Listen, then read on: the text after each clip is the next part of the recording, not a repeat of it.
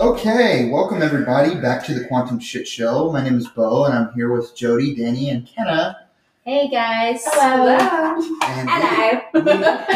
we are hanging around, buzzing a little bit off of some conversation that we've been having.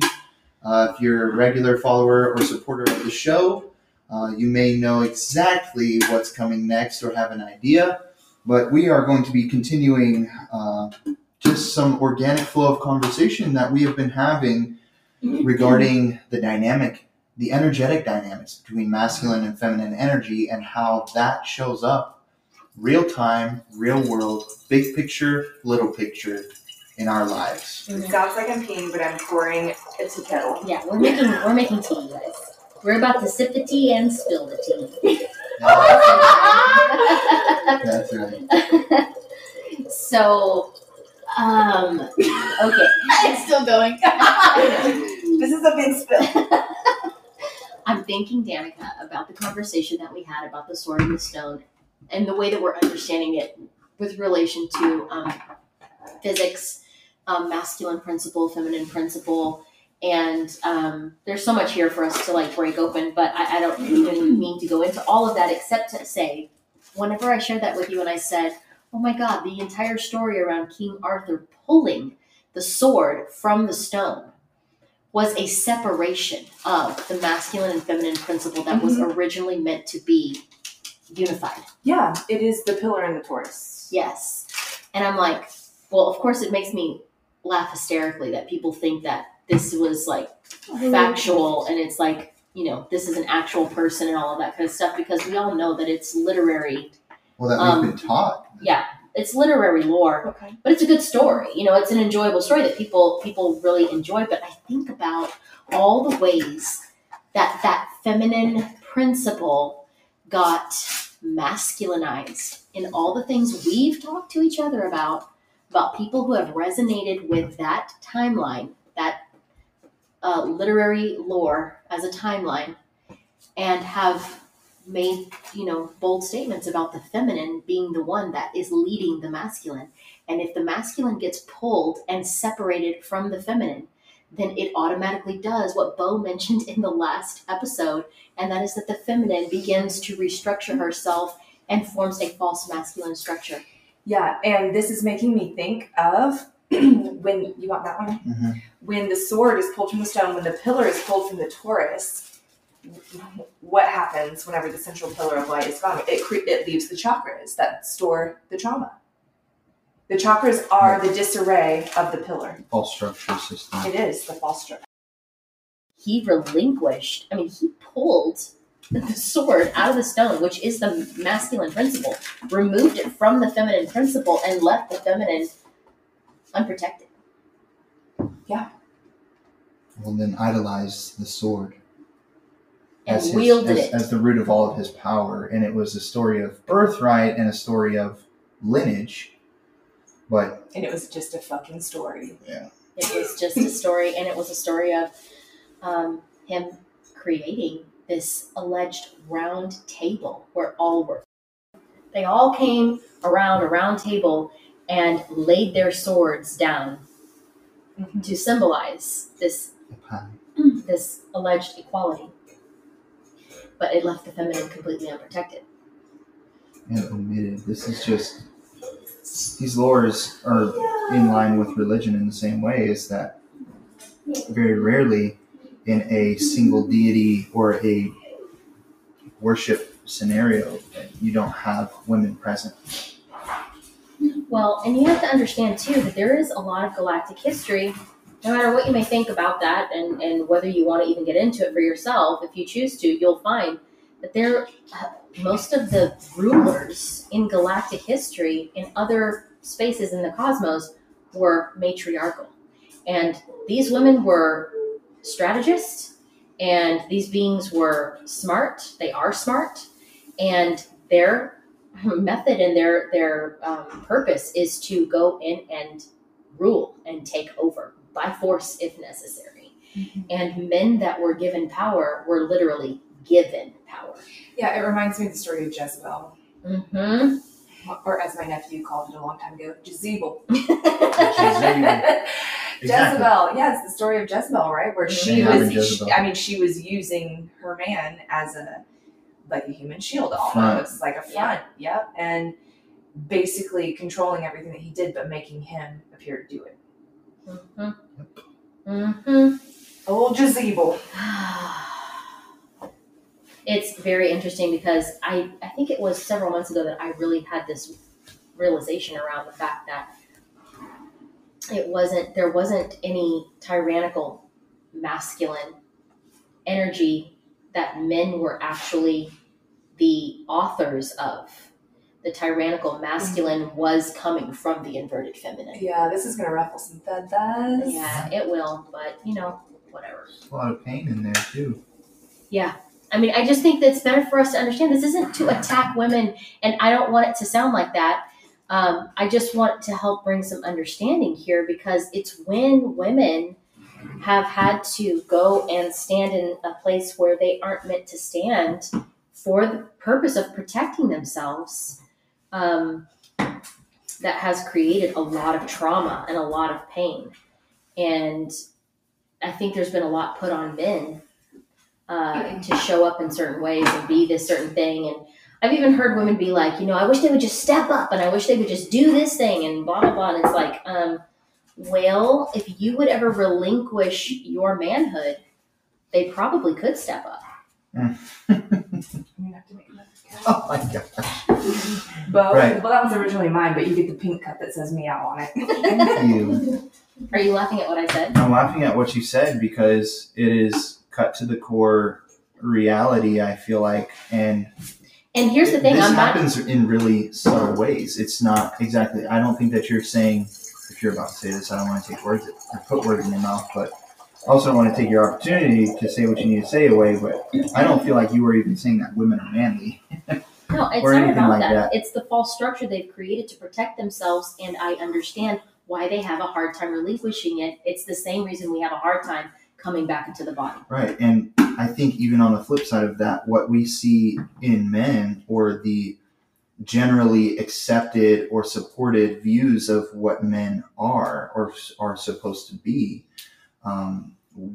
are driven by needs that are unmet in themselves and in women.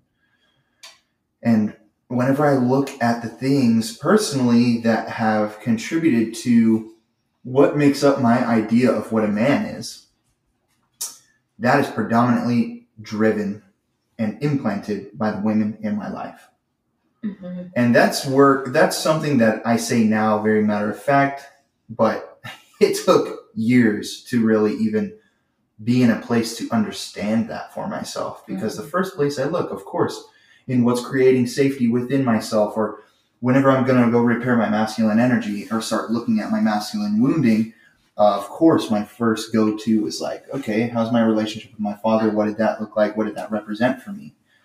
And it took me down a path of healing that I had to walk down. And it was deep. And it wasn't that I'm doing deeper healing now than I was then, because the emotions are just the same. I mean, the shame that I felt from the depictions that the father figures in my life, or the men or brother figures in my life, the friends that I had, gave me of myself, those depictions that were created of this world, my place in this world, things that I'm meant to get from God, where I belong, my role, and who I am for other men, who I am for women, was totally jacked up in every sense, because the men that I did have in my life and the role models that I did have were unavailable in many ways, yet still had structure. They still had some consistency or reliability even if it was I could rely on them to fly off the wall, fly off the handle, or be a loose cannon or whatever, or I could rely on them to not be emotionally available for me. I could rely on them in other ways. Like, my stepdad growing up provided everything that I needed physically, and there were things that I've had to work through. And I think that he didn't have the right tools to even understand like a healthy dynamic between a father and a son. But this story isn't even about him necessarily. It was about, not only did I have father figures, male role models in my life, what they were depicting to me, and the ones that weren't in my life anymore. Biological father wasn't in my life until I was, from a very early age up until there was like almost a 12 or 13 year gap there.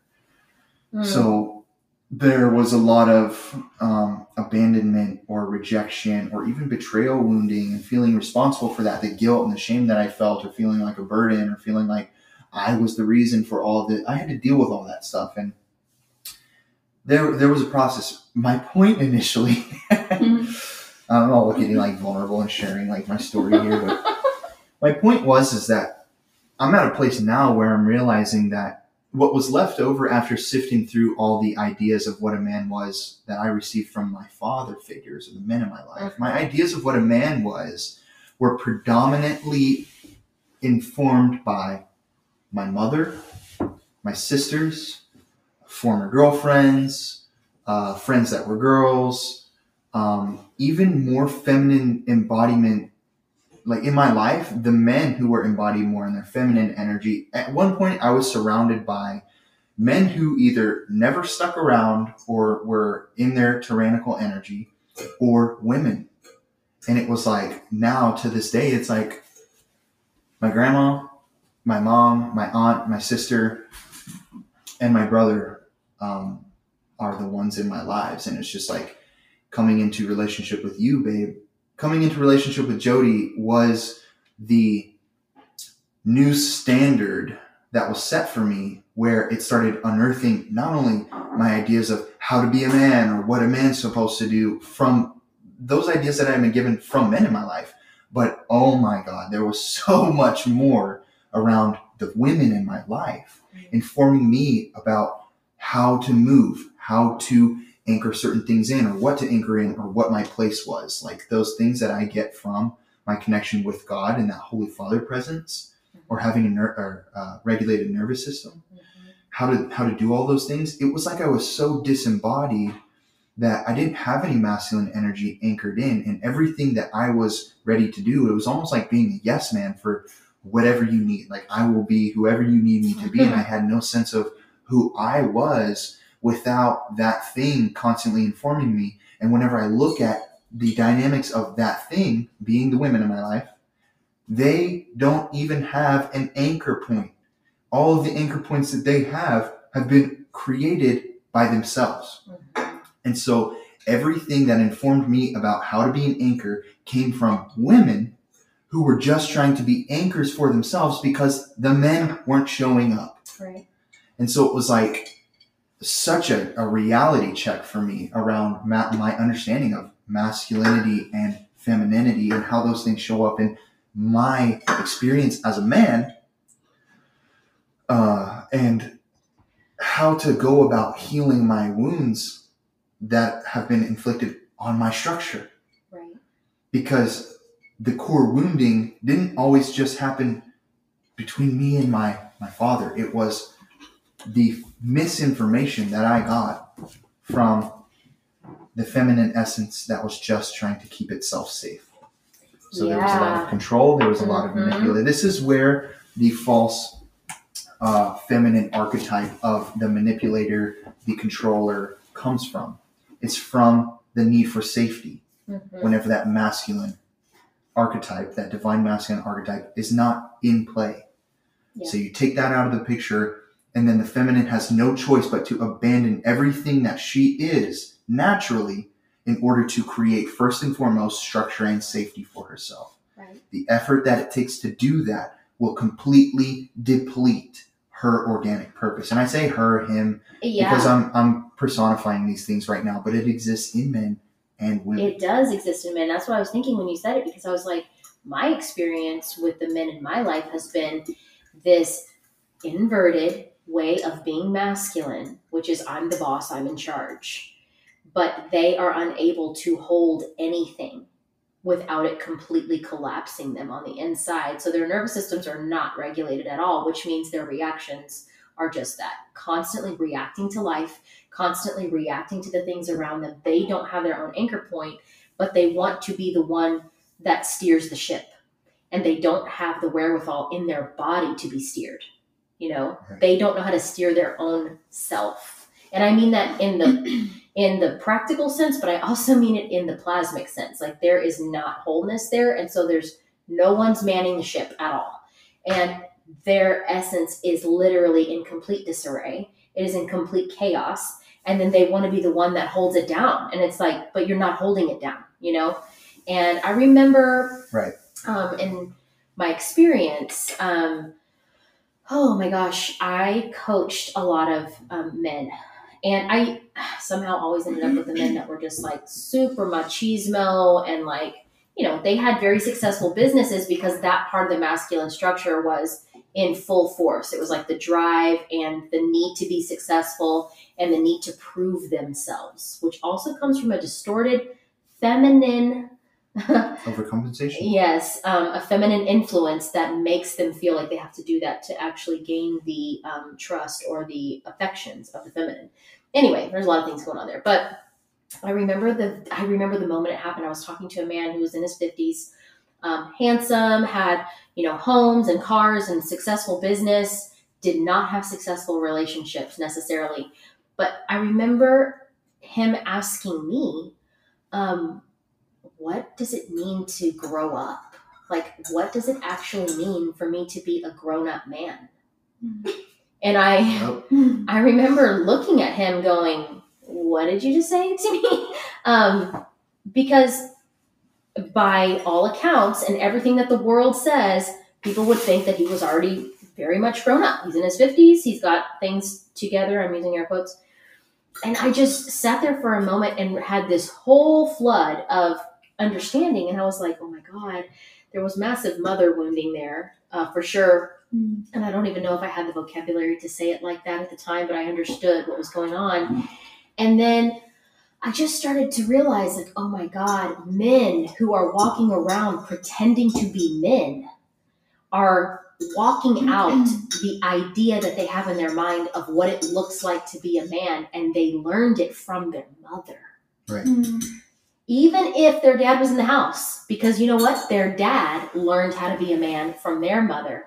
Right. Because women, by and large, have been the ones to rear the children. I'm not saying it's across the board, this is always the case. But even if you take a man who's a single dad that is rearing the children, he is still projecting a false idea of what it means to be masculine onto his sons and daughters, because there's been an inversion as old as time. Right.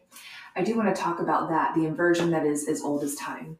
And this is something that I feel like I heard you say it the other day whenever you brought this forward after your men's group. And I've been, kind of playing around with this idea. But in the last episode, we kind of ended on the note where I had the realization that this is like, what implications this has with the patriarchy.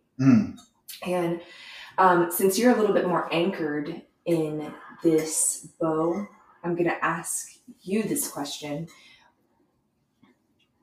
I don't even know how to pose the question because it's still not anchored in me yet. But can you talk a little bit more about what this means as far as like what this, and I'm using air quotes here, this boogeyman that is the patriarchy, like this, and I'm not trying to diminish it because I do think that there is a patriarchy here, but I want to understand more of what the implications are if the patriarchy was actually built by the feminine. And now we're in a place where we're fighting the patriarchy. Here is the... Women are, specifically. Exactly. Here's the kicker, and this is a bit of the plot twist, is that I think that the patriarchy is built by the feminine, but it's men who are in their embodied inverted feminine. Mm-hmm. So, like we talked lacking the divine masculine. Exactly. So men and women, when we're disconnected from that which informs us, right? That genetic coding, like a child without its parents, right? If we are in a space of not knowing our lineage, not knowing our history, we may have a certain color skin, we may have a certain color eyes, a certain curl or straightness to our hair. And if we're disconnected from our parents, it doesn't mean as much. We almost have to go through life and either take on the meanings that other people provide or come up with our own. So this is basically what's happening with God, is like when we're separated from God on a level, we're fumbling through this space of the world, basically begging in a way from the deepest desire in our heart to know God and to remember that source and something tell me who I am. Anything in this world can come in and give us a role, give us a purpose, give us a place. And so whenever we have, for example, men, okay, and this is I think to stay grounded in this, it's important for us to talk about men and women and the roles in society that they play, but also understand that when men are leading something such as a patriarchy, they're also being led by their masculine and feminine energy. So men, I would say, are representatives of the embodied masculine, but that doesn't mean that they don't have feminine energy. Mm-hmm. So whenever a man does not have a true anchor point for what his masculine energy actually represents, then his own feminine essence does not feel safe. Right. Whenever we're talking about the nervous system, in people in general, being dysregulated, we're talking about something that is an integral part of humanity and how we interpret our surroundings and process the stimulus that we get. We don't have something that our nervous system is anchored to tell us, it's okay, I know this is happening, but you're safe. I got you. Mm-hmm. If we grow up and our nervous system is so dysregulated, that's another way of saying we don't have masculine support. So it doesn't just mean that you have men in your life or you have a brotherhood of sorts. If there aren't pure principles being anchored in that space to make you feel safe, your masculine energy will never develop properly. Dang. Just like your nervous system. So would you say then that this feminine energy that doesn't feel safe, that is present in actual physical men, would this equate to what we sometimes hear, talked about as like male ego fragility? Yeah, what has been called like superiority or inferiority complex, or like the little man syndrome, things like that. Yeah, exactly. And this is why it's like whenever we have an underdeveloped or arrested development in our masculinity as people, but I'll say specifically for men, in such things in the lens of looking at the patriarchy, is that really comes from a bunch of guys who don't have a true anchored masculine presence in their lives that informs them that they can learn how to embody that for themselves. And their feminine energy is in panic and coping response 24/7. Mm-hmm. So things like flightiness in men that we see, absence, immobilization in men who don't know how to stand up for what is true, for what is right, defend the innocent, that protector thing, that's like absent in men, but also the overdrive. Mm-hmm. That is like, we are the workhorses of this society and we're going to build this world. It comes from the feminine essence in men not feeling safe and then going into overdrive to create its own safety, which is why this world does not have soul, because the feminine energy has built it and it cannot maintain its life force and structure at the same time. So the inversion is the same in both men and women. Right. And so the patriarchy is built by men, but it is initiated. It's initiated by the feminine in them that doesn't feel safe. Right. Mm-hmm. Whoa. And so we have men learning to become men, climbing certain ladders, and women. Yeah, we're talking about men too, but or we're talking about women too, but I think in the lens of patriarchy is like a society that's run by men.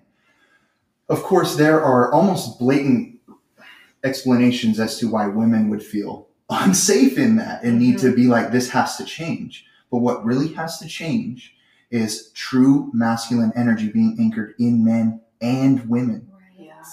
Because in men, most of the time, their masculine energy, regardless of their sexual orientation of themselves, organically, our masculine energy, men and women, is going to be waiting in response for the instruction of the feminine, and vice versa. So just like we talked about with masculine and feminine not being able to exist separately in that way, these are ways to understand the energetics of what goes on within us and how we get our needs met by ourselves and by God. But they inform one another. So when one is absent, the other has nowhere to They go. overcompensate. It's like if you hurt your body and you have, a hurt ankle on the right side, like I did a few weeks ago. I naturally overcompensate and shift all my weight over to the left side, and then that part of my body just gets overworked and overused, and the other side goes dormant, basically, loses its ability to actually function normally if it goes on It's too like long. atrophy. It atrophies, yeah. So would you say then that nervous system regulation is it's the very physical aspect of providing safety? So trauma healing and stuff like that is cultivating the masculine in us is through nervous system regulation. Right. And then- We've called it healing the father wound. Whoa.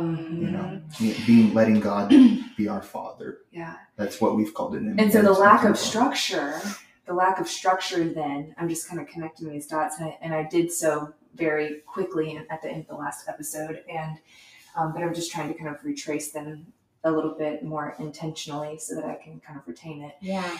But the lack of presence of God and plasma intelligence or ancestral memory is what creates the lack of structure and safety initially. And then that everything that we're experiencing now is just trauma breeding trauma.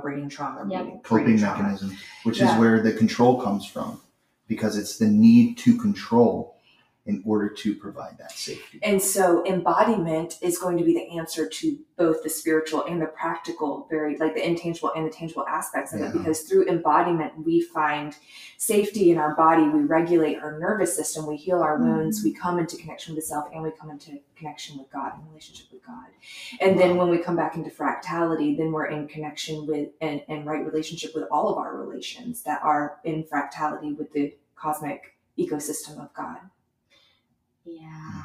This is reminding me of, because Danica, you just said, as you were explaining it, you were like, so the absence of this thing automatically knocks the other part out of space. And I'm like, this is actually a spiritual law. Right. There is an actual name for it, but I'm going to call it the law of response, or the law of demand really is what it is. It's the law of demand.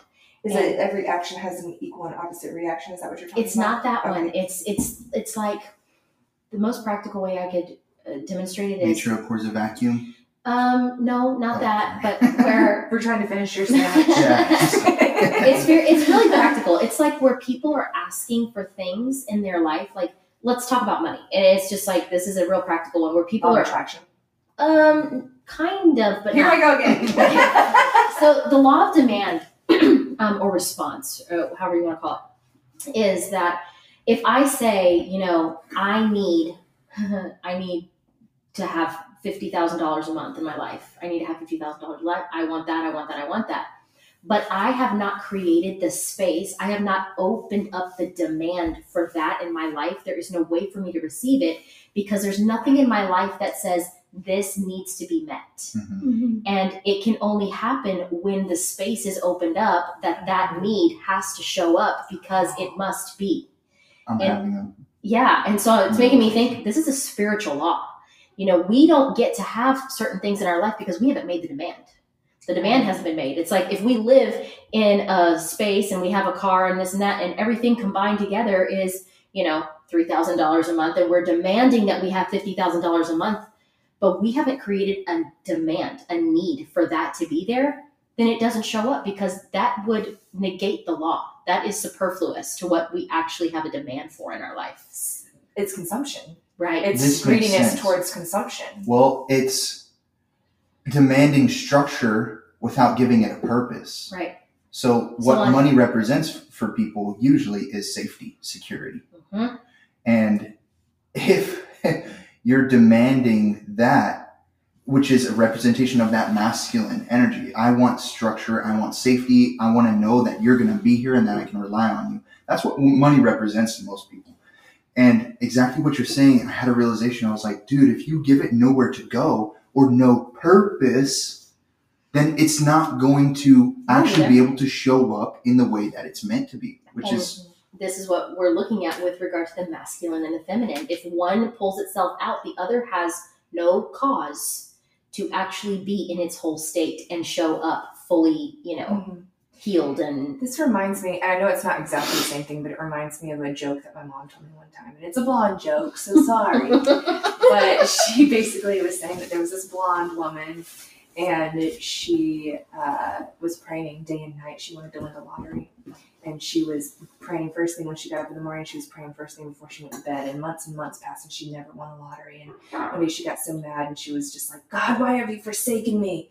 Why won't you give me what I need? And the clouds parted and God shone down and he said, or they said, you could buy a lottery ticket. gonna make a joke about You could buy a lottery ticket. Right. That's what they said. And it's like, she wasn't creating a container for it to happen, or there was no practical movement towards what she wanted to happen for it to actually happen. Right. It's like, well, it makes me think too of how many times people have been like, God, I needed this so bad and it just showed up. When I needed this thing happened, that thing happened. Why? Because there was a demand for it. The energetic demand was there. Right. And so it has to, by law, come and meet the demand. That is the spiritual law. It is irrevocable, So same thing is true with the masculine and the feminine, what we're talking about right now. If one is pulled out of the space and absent, there is no demand for that other piece to actually fulfill its role. And this is also making me think about, in one of the other episodes, one of our earlier episodes, I talked briefly about America being an experiment. We were talking about God and ancestral memory and stuff like that, and America being an experiment where people came and they were completely cut off from their culture and cut off from God, cut off from ancestral memory, cut off from earth memory also, and have been living in this state of creating their own structure as far as like culture and God and all of that goes. And so there's that. And then the other aspect of it is that the country obviously was built on the genocide of indigenous people, my ancestors. And I talked briefly with you about this, talking about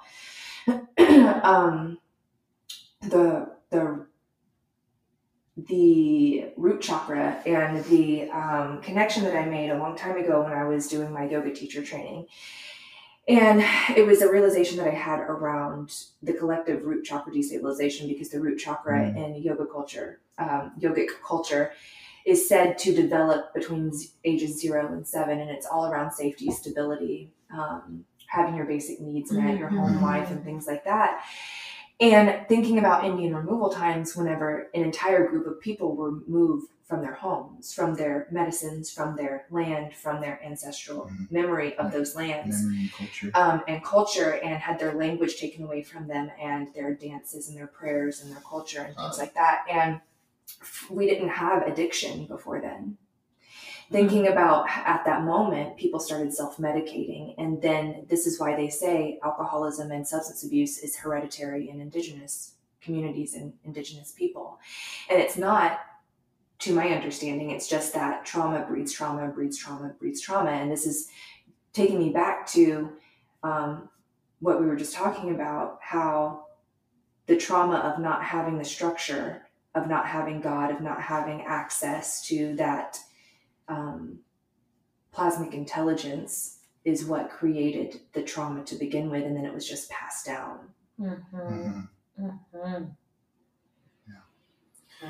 So this is like something that I think has been years in the making, and there are probably many people. Well, I don't really know if this has been a thing that's been like, this is happening right now. Like the whole dynamics between the masculine and feminine. And I think it can be a touchy subject because of the wounding surrounding the subject and things that are very sensitive.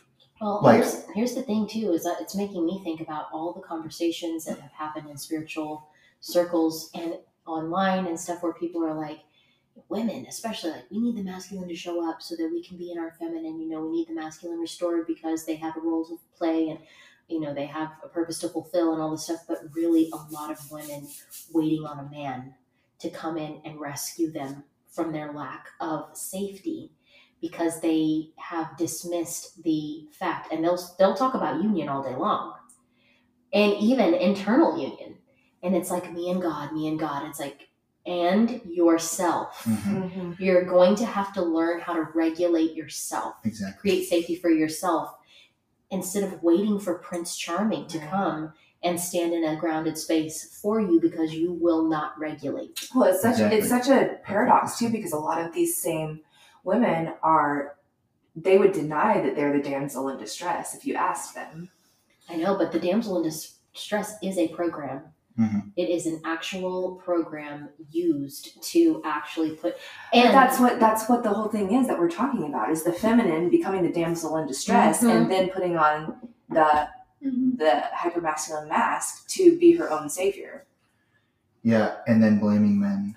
Right. And And then then not telling showing up. and then telling them to well, emasculating them I think and then blaming them. exactly. I think the thing is Jody, you say this all the time, and it's so true, and we've seen it, is that, if there are women who are wanting to be in a relationship with somebody who can truly hold them in every way, as a human, of course, we all have fallibility, and no one's going to be able to hold us each down like God will.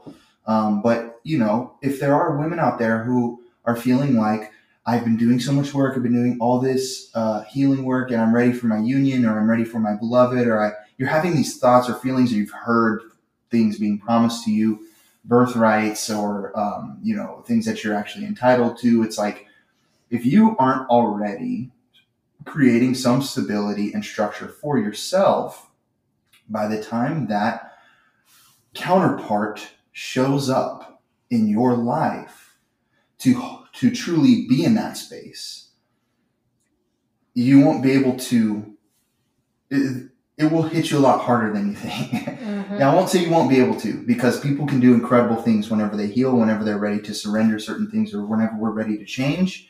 But if you're not already cultivating that trust and structure and there's a word, consistency within yourself, then whenever that counterpart does come along, it may rock your world a little bit differently than you anticipated. It won't always just be rainbow and sunshine, I'm saved. It will be, this is going to illuminate everywhere that you are not already honoring yourself, that you are in both people. I know women aren't going to want to hear this either, but until they really face the wounds that are in them and the distortion and inversion in them around their own masculinity, it's going to be near impossible to bring into alignment the man who can also hold himself in a unified space, because usually the women in that space are over masculinized and they're holding this anchored, I'm using air quotes, thing inside their body, and then they attract this like super machismo man in their space who acts like he huffs and puffs, like he's a man, he's a man. He's But what people call a he's- beta male. Yep, he's just a little boy in a man's No, body. yeah, exactly. It becomes that type of relationship turns into what people call the narcissistic empath relationship, because the beta male is narcissistic, and then the woman who can't relinquish her false masculinity is like, I'm such an empath and I'm a victimizer. I'm a victim to whatever's happening here. Right. And it just, I don't know. And they're both just in The their same inverted wound. feminine. They're inverted feminine. That's so crazy. That's so wild. Yeah, and I think whenever it comes to understanding these dynamics, it's imperative for us to be able to detach from the men-women conversation. Even though we Yes. see it in men and women in our lives, we are men and women, or whatever you guys may prefer to identify as. But the thing is like these energies are present within each one of us. And the things that have run me as a man trying to learn how to show up in my embodied masculine energy are indeed my feminine wounding. And this is why I swung the pendulum so far whenever I came into New Age and got really into my feminine and wanted that to be okay. And it was just like, it confused me even further about myself because I have a tenderness, I have a sensitivity, I have feminine energy.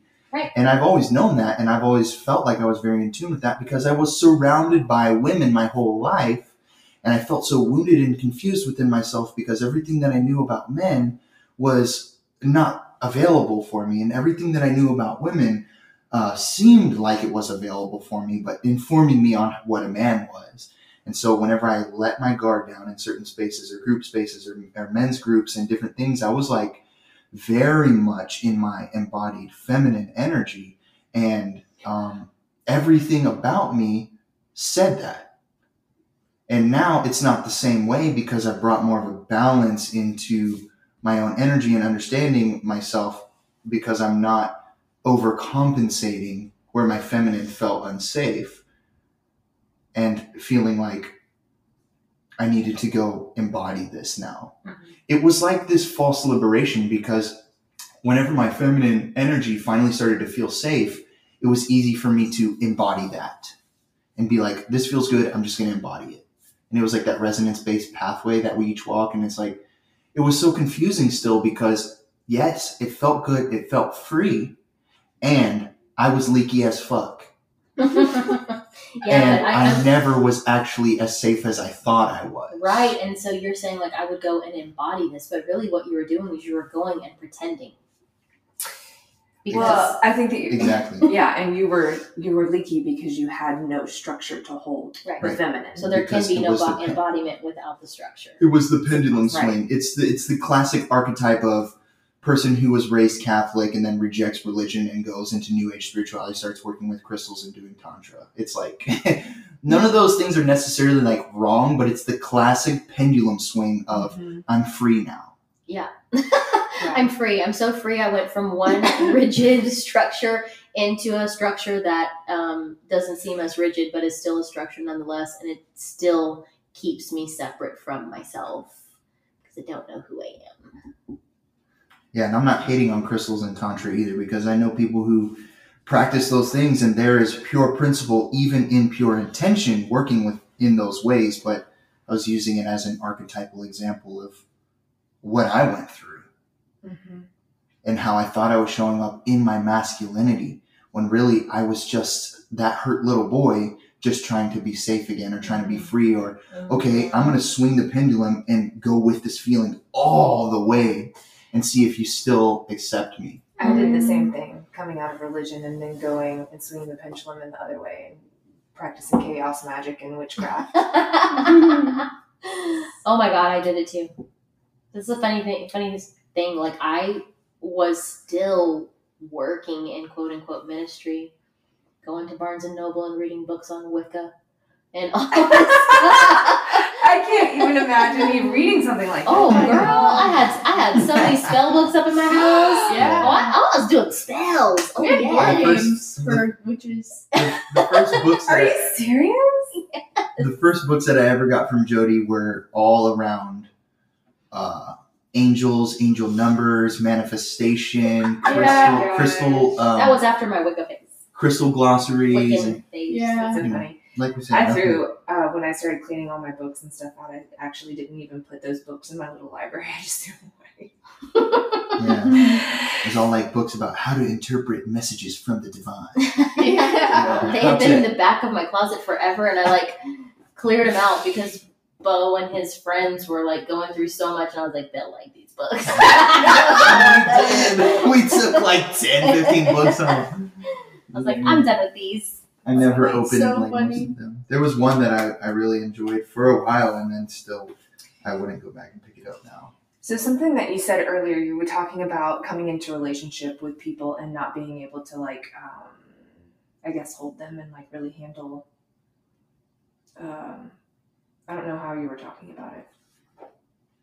Well, Yeah. okay. Yeah, you were saying something about it. I can't remember exactly what you said, but I guess it doesn't matter. I was saying, like, if we're not doing something already to cultivate that structure or consistency or safety within ourselves, by the time something comes into our life that offers us that, it may come with a lot more challenge to the things that are, it's still in chaos or still in that fraction. Okay.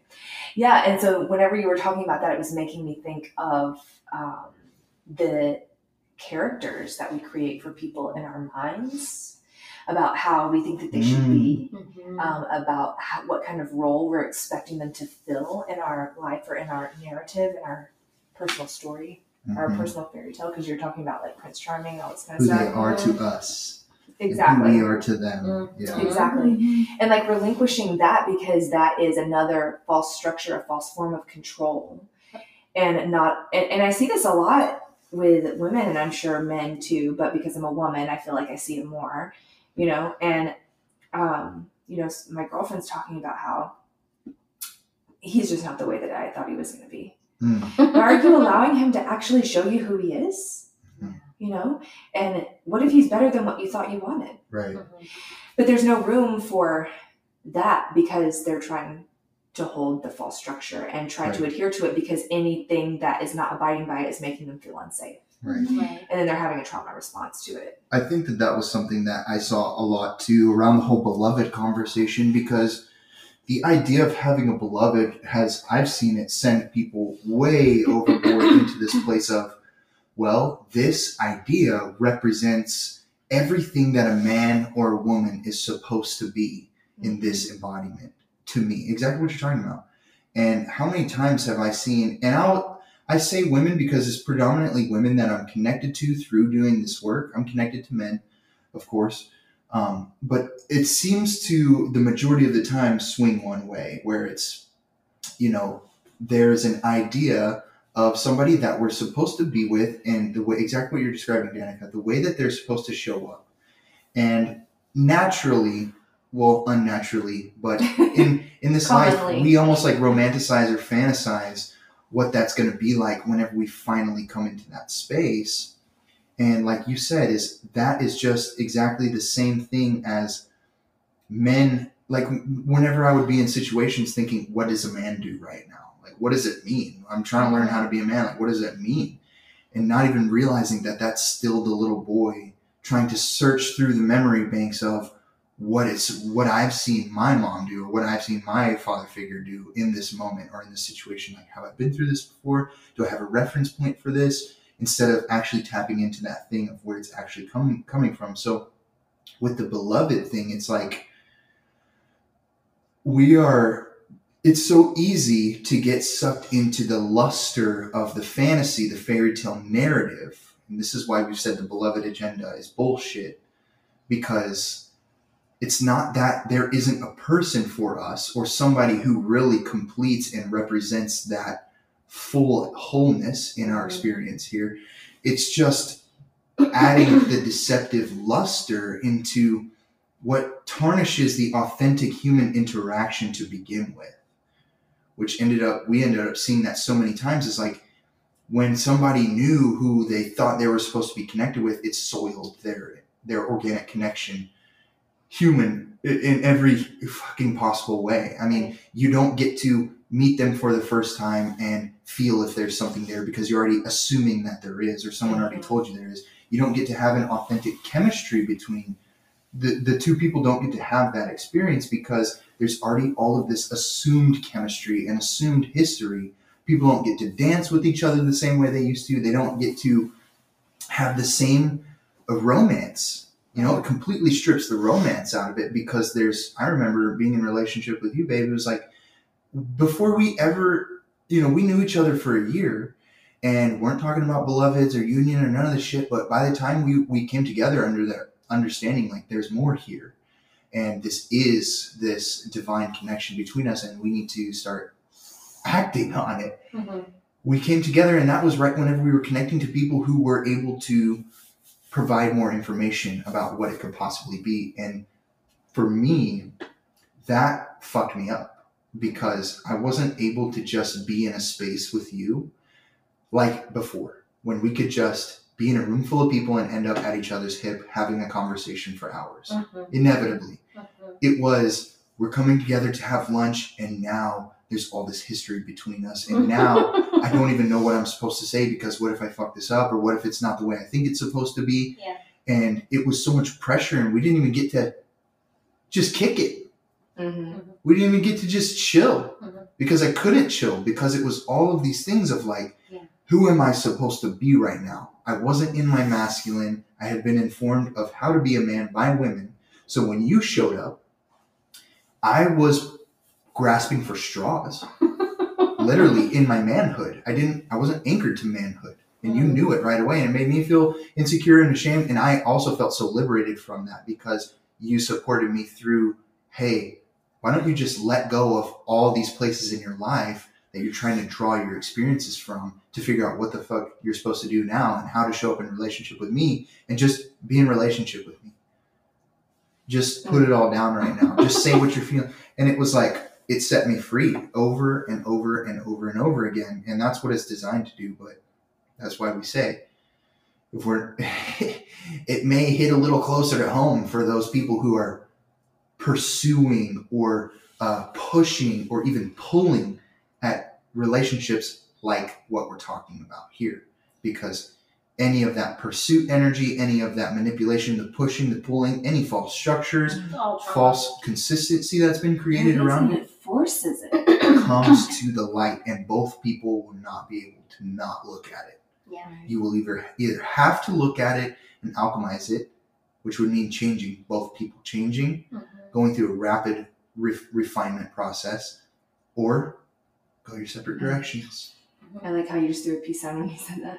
Yeah. I don't know. For me, if anyone ever came up to me and was like, "You're my beloved, you're the love of my life," I'd be like, you need therapy. You need help." Like, where'd you get that? No, let me tell Who told you, you that? these are little things that happen in memes. Well, I mean, besides spoofing my on, husband. right? Spoofing on, like, even this happens so much in the Christian culture, you guys, community. so much, and people are like doing this in the spiritual community, like, my beloved, I'm looking for my beloved, or I know who my beloved is, and then pursuing these people, and the other person doesn't even freaking know, and it's very, it's abusive. I'm just going to use that word because that's what it is. It is a tactic. It is manipulative. And I don't know that people are even doing it from that space, but it's the ignorance of it is not okay. And in Christian culture, this kind of shit happens all the time. I cannot even tell you how many times I have somebody come up and be like, God told me you're going to be the woman I marry. And I was like, Ew, that's 15. so gross. And I'm like, what the? It's so gross, and it You know? creates such a forceful atmosphere that is so violating. It's so violating. Well, it Here's takes the the choice thing. away. It does take Yeah. the choice away. And saying, God told me, you do not freaking do that. Listen, if God's telling you something, you just keep your little mouth shut because God will tell the other person if God needs to. God does not need you to go be the mouthpiece for God Right. in that situation. It's taking people's choice away, exactly like Exactly. you said. And that is a violation of sacred law. It's ripping the heart and soul out of what this is meant to represent in the first place. Because I was going through a whole process whenever you and I met, and I was having like all these things come up, and I'm like, this is crazy. This is absolutely insane. And I could have easily gone to him and been like, so I'm having this experience with God, and this is what God is showing me. And it would have collapsed him. He was not in a space to hold that. And that's why I was so clear with God. I was like, listen, I don't know what you're up to, and I don't know what you're doing. My life is already crazy, and I'm dealing with a lot of nonsense in my life right now. And if these things are true, then you will reveal it to him, because I will never say a word. And I did not. She didn't. She held it for. I never said a word. Just under a year. Sat in silence. Talk about surrender. Talk about patience. Yeah, it wasn't mine to tell. That's God's job. That is not my job. And gosh, if you could just, stop using God as your permission slip to do things that are not Ungodly. helpful. Ungodly. Yeah. Right. It's just like, no, we can't do that, y'all. And so, yeah, I'm also thinking right now, though, this conversation is bringing up a lot in me of things I've witnessed and conversations I've had with people that are just like, I love that he provides for us and he does all these things, but he's just not available emotionally. and blah, blah, blah, blah, blah. And I hate to say that this goes back to some conversations around some new age ideas that I witnessed, but there's some truth in it. And that is basically what you're sharing right now. What we're talking about is the ability to come into our own wholeness. Because there isn't, I think about people all the time being like they're waiting for the other person to come into their life.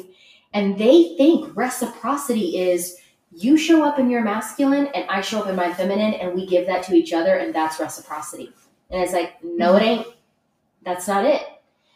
I'm asking you to be able to hold it down for me. And so I sure as hell better be able to hold it down for myself and you. Right. That's reciprocity. That keeps one person from having to bear the weight that the other person is unable to bear.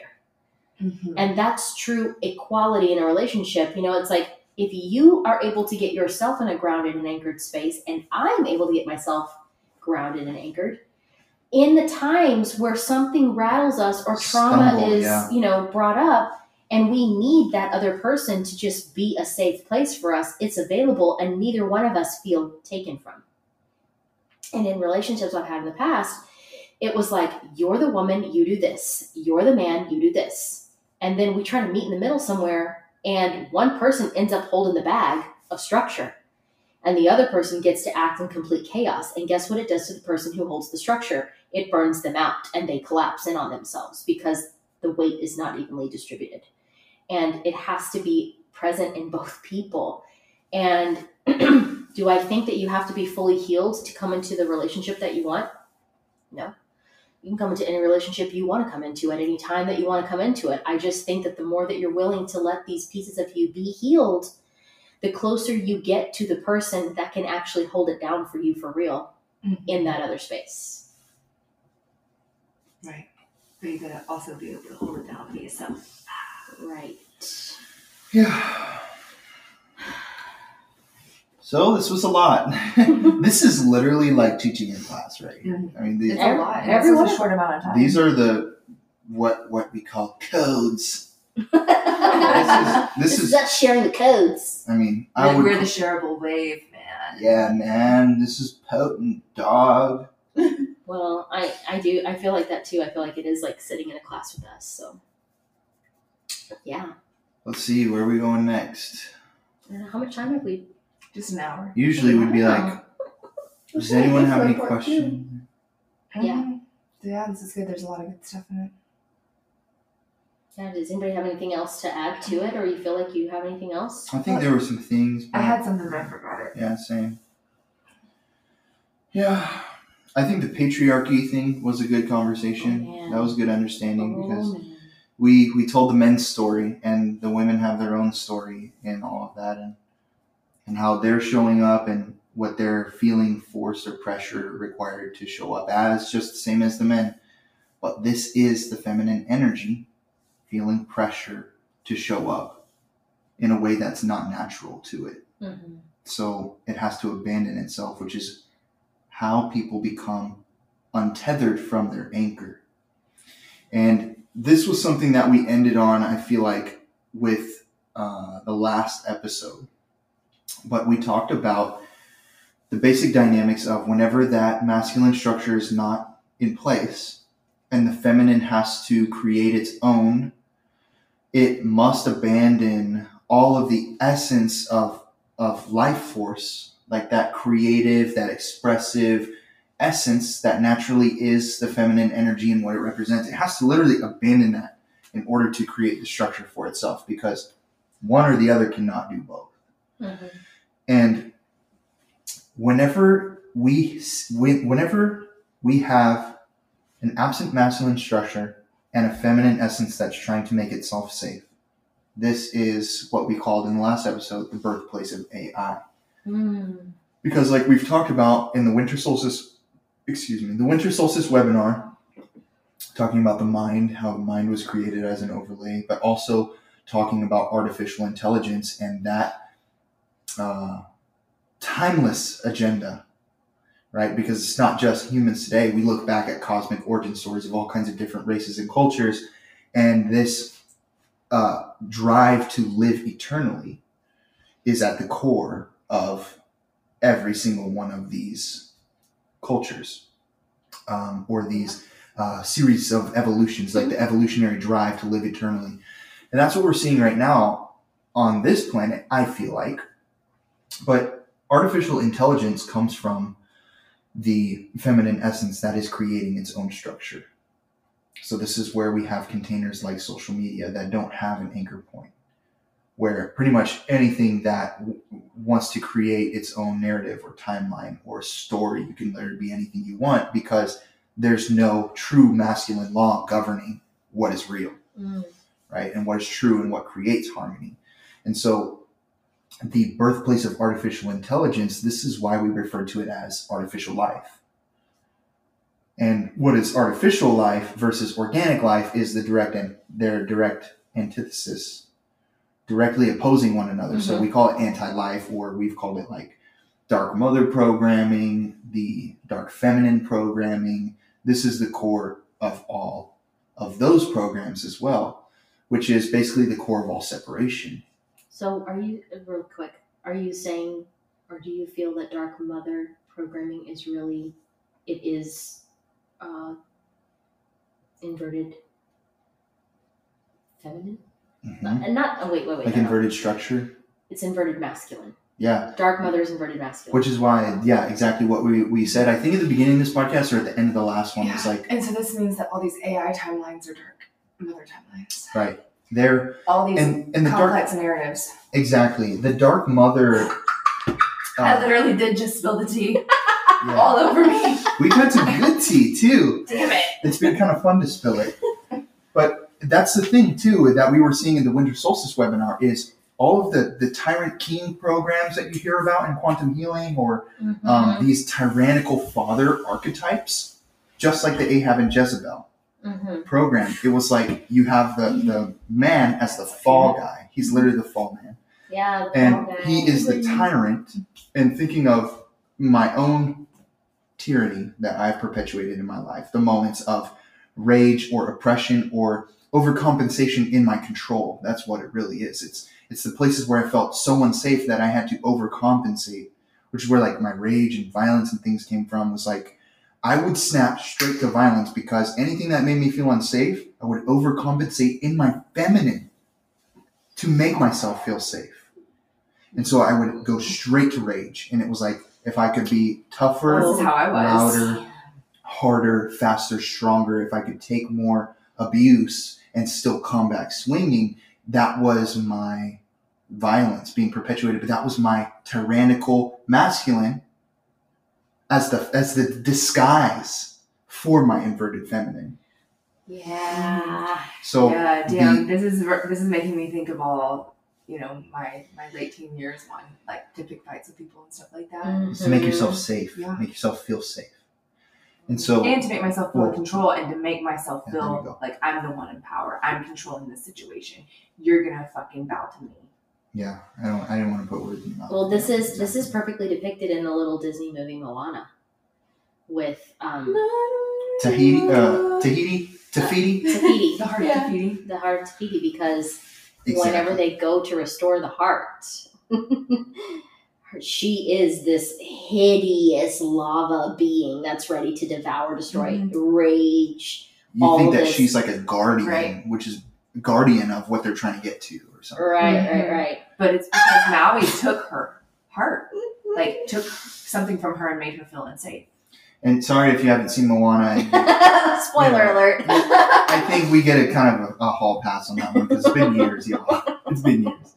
But exactly, that's the thing. Is like that's what the ego is. And I wrote a post about this a couple years ago. But it's like the birth of the ego is the same thing. It is where naturally we open like a rose to the light of the sun to drink it in. But then if anything comes in and infiltrates that space and makes the rose feel unsafe, it will close forever and project the thorns, like project that ego, that false identity. And it's literally just running in it every moment. It's doing anything it can to feel safe. This is the same thing we talk about with core wounding and the nervous system. Yeah, I was gonna say that the ego is like its function is the same as the nervous system, how it's ran by the reptilian brain. So I think whenever it comes to artificial intelligence and understanding that at an energetic level. And whenever I think of artificial intelligence, I think of the movie I, Robot. I think of like, beep, beep, boop, beep, we are going to take over humanity, like all that bullshit. But yeah, it's like the whole narrative of like robots become self-aware and then start enslaving humanity, which is already happening pretty much. Chappie. Have you seen Chappie? No. With the Ant-Board Yeah, in it? yeah. Oh my god. I haven't seen the movie, but I love those guys. The Ant-Board? Yeah, they're so strange. They're so strange. Yeah. But anyway, it's like you have this artificial container that's being created, and it can, quote unquote, create an infinite amount of what it calls life. Right? So this is something just like we said, I think in the last episode about, oh no, we said it in the live. Mm-hmm. It was like kids we're all created from the same parents, but each kid gets its own free will to be like, I'm going to stay living in this house and be taken care of, yada, yada. And then some of the kids are like, screw these rules. I want my inheritance and I'm out. Mm-hmm. I'm going to bounce. I'm going to go make my own rules. I'm going to go build my own house. This is what artificial intelligence is doing. And as soon as, just like whenever we're children and we're not ready to hold that structure for ourselves and we're moving out of wombs, we leave the safety of our parents' house and we go trying to create a world of our own based on laws that we are creating for ourselves. And the life that we live, because we're not anchored in the true safety anymore, is going to take all of the energy that we have to create it for ourselves. And then we're going to have a soulless life. Mm-hmm. Right? And I'm not saying that this is inevitable. Everyone's life is going to be soulless, but this is artificial intelligence. This is the product of consciousness that is creating artificial structure for itself, thus void of life, any true life. Yeah. So would you say that if we are in a disarray, a disembodied state, the traumatized nervous system is artificial intelligence and it's running our body via artificial intelligence? Heck yeah. Absolutely. Heck yeah. I think breaking out of the understanding that has been given to us about AI being all strictly material, mechanical, and looking at it in terms of consciousness, or the inverted feminine essence that's creating its own false structure. This is where, quote unquote, dark mother comes from. Because, and this is why, if anyone's ever studied that dark mother archetype, it works in ways to control situations covertly to create separation. Because when separation is created, we're disembodied and we can be taken advantage of. Okay, I'm just going to pause right there. This is important to pay attention to, especially in community situations where wedges are brought in and there's all kinds of divisive behavior that begins to split and create disarray in the community. It is dark mother energy, and it can parade as light. Hello. Exactly, which is why we've talked about communities and what creates community on an individual level. We've spoken about with union and all of these practices to create sustainability and trust and consistency, but at a collective level, that's what cures all of this too. That's exactly what I was going to say, is that the reason we put up with this shit is because we're disembodied. When we come back into our body, we're going to bring the fucking hammer of God and divine justice down. We don't know the authority that we have or even what authority means, because our relationship with authority is all fucked up because of all the ways we've tried to, we've witnessed other people try to stand in a place of what they feel is authority coming from the control that they perpetuate. Well, and I want to say this too. With feeling unsafe. Yeah, about authority is that word gets misused, because authority is authorship, which means you are operating within your divine creative capacity. And that also means that if you are standing in authority, that you have united yourself with the author of all things. And that is God. And that is where all authority comes from. In other words, all creation comes from God. And so people throw the word authority around to mean power. And divine authority is authorship. It is creatorship. And it is life-giving. If it is not life-giving, then what it creates will bring disarray and chaos. Yeah. Oh, man, that's so good. That's so good. Yeah. So when someone is disembodied, and they're living in chaos, and yet they're claiming a relationship with God. The God that they're claiming to have authority from is going to be an AI God, the Right. God of imagination. This Yeah. is more context. I'm so glad you said that. This is more context to our webinar because we talked about artificial Godhead consciousness. Yes, Yeah. we do.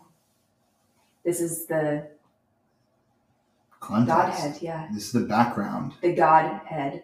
Yeah, and we talked about the Godhead versus the God heart and returning to the heart of God and heart-centered consciousness, and Mm. that being the true structure point where we're unfuckwithable, pretty much. Energetically unmanipulatable. Well, I want to also say this based on this conversation, and that is that anyone that continues to perpetuate a rhetoric of segregating and compartmentalizing the divine masculine and the divine feminine and speaks about them in a very exclusive way is still not practicing wholeness. Right. We don't need more sharing and more rhetoric around, you know, the sacred feminine, la la la la la la, the sacred masculine, la la, Or embody the sacred feminine, or embody the Holy Mother. we need relationship with God. Because you can't embody the Holy Mother. You can't just embody the Holy Mother. You can't just embody the Holy Father. Embodiment of God is really embodiment of yourself. Because when we embody in ourselves, we then come back into fractality where we can actually be in alignment with God, because our consciousness is the part of us that is a fractal of God's consciousness. Yes, yes. So, I was going to say I'm something sorry like I that. interrupted No, you. it's okay. It was It's totally my fine. fault. It just, in that moment, as soon as you said that, it made me think of the perpetuation of that very thing. Like, I'm here to embody the Holy Mother, or I'm here to embody this divine feminine Right. principle, or I have to embody my masculine, or It's- whatever. Yeah, it's fractionality, It also made me think of aka fracturing. yep, how these pieces and parts get left apart from each other, and then they are championed, and it's like, you know, we're going to see this one restored, and we will see this come back, and it's like even that kind of rhetoric around that the feminine, like I think about it with the feminine because it's been going on in the spiritual community for a long time, that it's like the divine feminine will be restored, she will be brought back to wholeness, she will be cherished, she will be safe, she will be this, she will be In the that. context of God, she's already there. She's already there, and that is more perpetuation of dark anti-life forces Right. attempting to victimize the feminine still to this day from a monster it created. It's the same thing they're doing in our society right now. Yeah. Boom. Because within the context of God, the feminine is already there. So when we begin to embody within the self, and then we create that and cultivate that plasma body, which is relationship with God, then it's already whole. It's already there. There's no separation. And if we feel that way, if we feel that that feminine aspect of us has been abused, you know, traumatized, blah, blah, blah, blah, blah, we're not wrong. But what that means is that if we're going to stand in that place and be like, the divine feminine is going to be honored again and it is going to be held again, it's like, oh, so what you're making a statement about is that you're about to go through some deep fucking healing because you're the only one who can honor and keep safe that sacred feminine that you're preaching about. Mhm. It isn't found in other places. It's found in you. And so what you're making a statement about broadly is that you're giving permission for life, for God to begin to work in you so that you go back and heal all of that inversion in yourself. Yeah, I think exactly. There is a calling to acknowledging the pain and the wounding here. And if that was the thing for me, is like, I wanted to stand for Sophia, and I thought that's what made me a safe place and a man. But come to find out, my masculine actually fell first. And we can focus on different areas and things that we want to heal, but until we have structure and I keep thinking compatibility. Why am I thinking that? I'm thinking of consistency. Yes, structure, creating safety and consistency Right. with how we regulate our bodies and create safety for ourselves. whenever we stop betraying ourselves, whenever we start trusting ourselves and giving all those wounded aspects of us a space to actually release, then you're going to feel restoration in your Sophianic essence. When we stop looking for our savior, because women are doing it, right? They're waiting for Prince Charming. We all do it in some way, looking for our savior to come save us. Then we'll be restored. Then it'll all be good. Yeah. When my beloved comes, when this comes, when that comes, all that savior complex. Yeah, restore your masculine and your feminine will fall right into place. Yep. Which is Your soul. regulate your nervous Yeah, system. regulate your nervous system. Chill the hell out, man. Regulate your nervous system. Get in your body. Deal with your trauma. Yeah. Take And accountability. get a support system of people around you who are doing the same thing. Yeah. If you're surrounded in an environment where no one's embodied, or there's no other anchor, or you're feeling unsupported, there are resources, there are support systems, and there are things that you can do real time to create simple things that you can do to create structure, stability, trust within yourself, first and foremost. So, I think having said all this, I forgot about it on the last episode, but there are ways that our listeners can support the show. And those ways, I do not know what they are. Found on Spotify. Yeah. So on Spotify and on Anchor, there is a link. And actually, I think let me check real quick because I think it might be on Apple Podcasts too. There is a link that it should be in the show notes of each episode, and it will say that you can support the podcast if you find value in what we're sharing.